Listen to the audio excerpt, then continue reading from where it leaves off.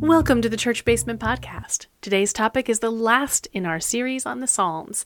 Grab yourself a cup of coffee or tea, strap on your running shoes or pick up your knitting needles and crochet hook, and join us.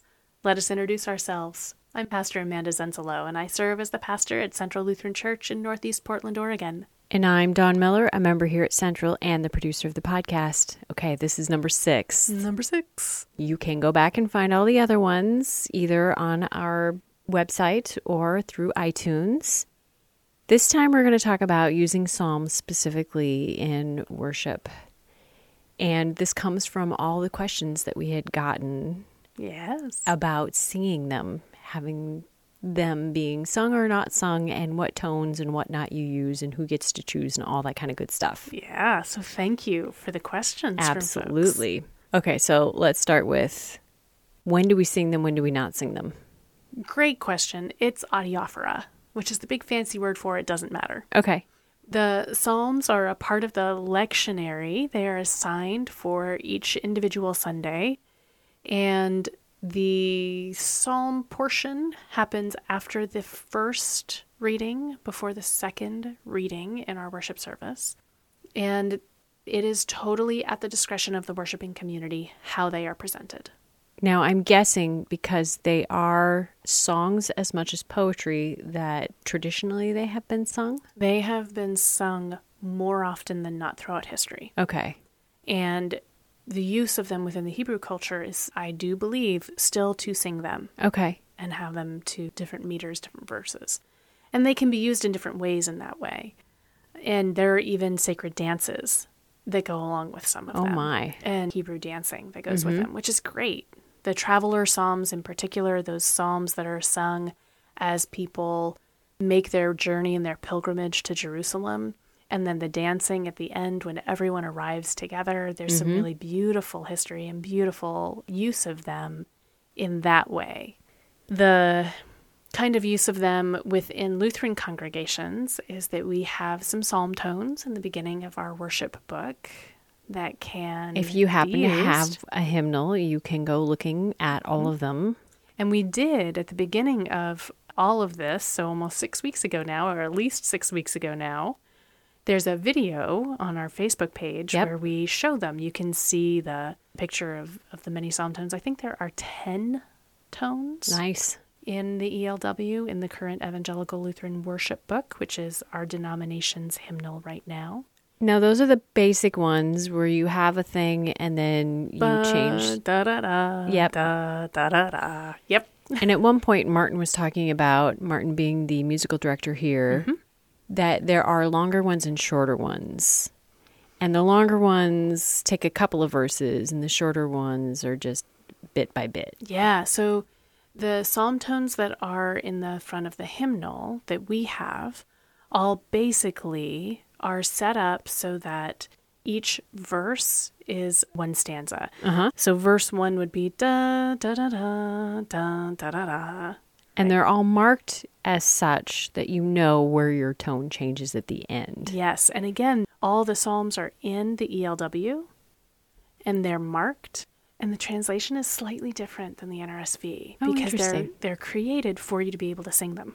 Oh, sure, that would change things slightly. So it changes just a little bit so that you can find a clear breakpoint. Oh, watching my husband try to teach those breakpoints to my children in the pew, it's been a source of entertainment for me over the years. So there's like this little hash mark. Yep. And that little hash mark on the psalm tone coincides with a little hash mark in the psalm. And that's where you make the change to the last 3 notes in the tone. And then there's like a break, and that means go down to the inset part of the verse, the second half of the verse, and that's the second part of the tone, and then a hash mark. Yep. And that's where you do then the last 3 notes. And that can mean that some of it is really long. Like you can be on that one note for a little while. Yes, you can. I'm trying to pull up one of our psalms here. It's always entertaining to me when the organist and the congregation has to navigate those breaths. Right? So if we look at like verse 2 of 98, it could be something like, "The Lord has made known his victory. He has revealed his vindication in the sight of the nations." Yeah. Right? But it can get really, really long. Yes, it can.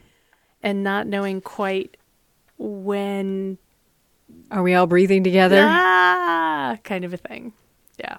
But those are the tones. Now, the longer tones, there are lots of different resources out there by different publishers and different composers. And again, these are things that you can write yourself and use. You don't have to be stuck with what's in the hymnal itself. Totally. Okay. Absolutely.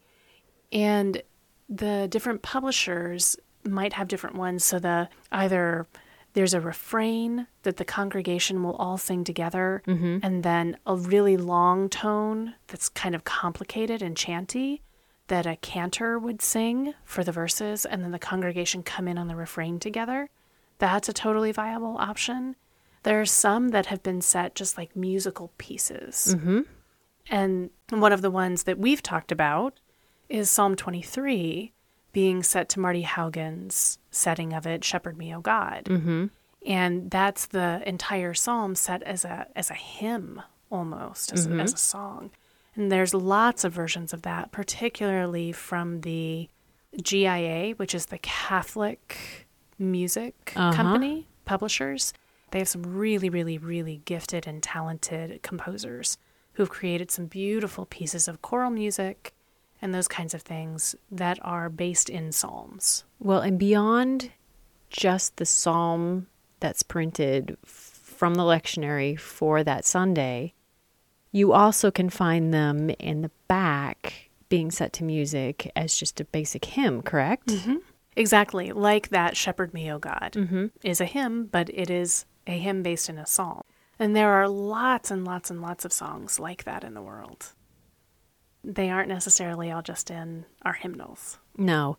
Well, my husband copped the fact that he knew the words pretty much to Psalm 23 because he'd sung it as a song somewhere in his career, probably in college. Yep. So if you don't have a particularly musical congregation or you just aren't feeling the music for that particular day, reading it is perfectly good as an option. I think so. There are some musicians and church musicians that would absolutely question that and disagree. I think that sometimes, because I love the Psalms so much, and because I think that chanting the Psalms sometimes is so far out of how we normally encounter music within our culture, that people are so much more focused on when do I break and when do I change, that they're not reading the words at all. Oh, that's funny. Having come from a Catholic tradition where I don't remember doing that, getting the chance to sing them and figuring that little thing out, I'm like, wow, that's pretty cool. That's awesome. Yeah. But do you hear them? Do you hear the words that you're saying? Oh, no, I'm totally focused on getting the notes right in the right order. Exactly. And not actually paying attention or encountering the words. And so for me, for whom I find so much power in the poetry and in the words, oh, sure, understanding that my people are not hearing the words and are not getting maybe they're not even getting the whole of the entire psalm because we're editing out the dark parts. I tend to not be disappointed when people read them, because maybe in the reading them aloud, they're going to be concentrating on the fact that they're reading aloud together. But I feel like there's sometimes more of an opportunity for a modern audience to encounter the psalm when they're reading it aloud than when they're singing it. Oh, that's interesting. Unless they're singing it in a piece of music that's kind of familiar. Sure. Or a tune that lets them enter into it without a whole bunch of anxiety about getting it wrong. Okay, so when you do sing it versus speak it, who gets to choose? Here at Central, it's the director of music ministries. Oh, it's not you, huh? Nope, not it. Oh, interesting. And it's chosen alongside of the other hymns and those kinds of pieces. And I, in this congregation, don't choose those. The only one that I choose is the hymn of the day. Okay. The rest of that is chosen and done by the director of music ministries here. Now, in previous calls, I have been the one to choose all of the music for the service. Okay. So the hymns and the liturgy and all of that kind of stuff.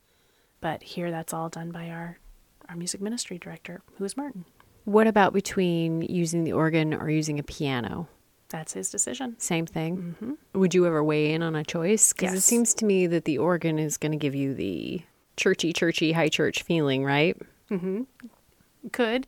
It depends on what register he chooses. It depends on what sound he chooses. There are times when I have asked specifically to say, could we do a more piano-based service? Okay. But typically here, that's 100% the choice of the musician. Excellent. So we'll have to get Martin in here and We're ask definitely some of these questions. going to rope Martin in for some future podcasts. So we've already covered psalms being hymns in the hymnal and being sung that way as well. Mm-hmm. Where else do you find them? I find them everywhere. Okay. I can find them in contemporary music, and not just praise music in the Christian music industry, but I have some, you'll hear some paper shuffling here because I've got some examples. So for contemporary Christian music, Small Enough by Nicole Nordman, totally easy to see how that is a psalm, but that's a contemporary Christian piece, so people could see that. Okay. But like the song Prayer of the Children by Kurt Bester, Okay. it's such a psalm. It is such a lament. It's a really gorgeous lament. So we'll pop some of these up, like links on the website for people. Is it all going to be country music laments? No. Prayer of Okay. the Children is a choral piece. Okay. And they've actually sung it here at Central. It's beautiful. Wonderful. Never Alone by Barlow Girl is another one that the first words, I waited for you today, but you didn't show. I needed you today, so where did you go? You told me to call, said you'd be there, and though I haven't seen you, are you still there? Yeah, that's pretty lamenty. It's a lament. It's a personal lament. And then the chorus of it, I cried out with no reply, and I can't feel you by my side. So I'll hold tight to what I know. You're here, and I'm never alone. Oh, It's a total personal Yeah. lament. Totally and completely. And the one that I heard that, when I looked on the like Pandora station to see like, oh, where's that from? It's from Charlotte's Web, the movie. Oh, Right? that's so sweet. But it's an acoustic version of that particular song, but it was used in Charlotte's Web. But Barlow Girl are a Christian music group, and it is a totally personal lament. Another one people may know, Bring Me to Life by Evanescence. Wake me up inside, call my name, save me from the dark, bid my blood to run before I come undone, save me from the nothing I've become. It's a total psalm. It's totally there. If you listen to it, I mean, it's rock and it's big sound, but I can totally see that as a psalm. Fantastic. Those are some of them. You can find them if you're looking. You can find them, especially once you've done this anatomy stuff. And then you can take a look at the songs that you're hearing and you can see the different pieces within them. It's pretty awesome. All right, that's going to lead me to my last question. What is your favorite of the contemporary versions? Peace by Jennifer Knapp. Wow, there was no hesitation whatsoever. None. It's a song that I use Pandora a lot. Sure. And I have a Pandora station that is based on Jennifer Knapp and her music. Okay. And almost without fail, since the very first time I flew across the country to look at California to see whether or not I wanted to go to seminary, and I had bought this was my first contemporary Christian music that I had ever purchased in my life. It was on a cassette tape. And I listened to it on the airplane on my Walkman. Nice. Right? Hey, there's no Wi-Fi interference there. That's right. You could listen to your Walkman all you wanted. That cassette tape was fine. Oh, man, you wore that thing out, didn't you? I totally did. Nice. But that particular song, in some of the darkest moments of my ministry, in some of the hardest times of my life, inevitably, I'll open Pandora, which is a random station, right? It plays what it wants to play. You don't control it. Peace will come on. Oh, that's nice. And it is near and dear to my heart. It helps me to breathe. It helps me to remember to breathe. It is an incredible song. And it's based on, I always forget the number of the psalm that it's based on, But the first words of He is my light and my salvation, whom have I to fear?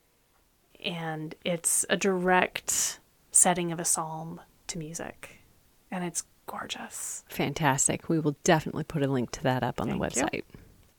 Well, thank you, Pastor Amanda, for taking the time to help us learn a bit more about all the Psalms in our series. I look forward to sitting down with you another week on another topic. As do I. And thank you all for taking this journey alongside of us. If you have a favorite setting of a psalm that you would like to share, find a YouTube video of it and chuck it up in the comments on our Facebook page. Absolutely. I would love to see what kind of settings and music people are enjoying of how the Psalms find their way out into the world. If you would like to let us know anything, if you've enjoyed this, or if you want to encourage other people, leave us a review on iTunes. It helps people to find our podcast, and it lets us know that you're out there. Until we are back in your ears again, remember, God loves you no matter what.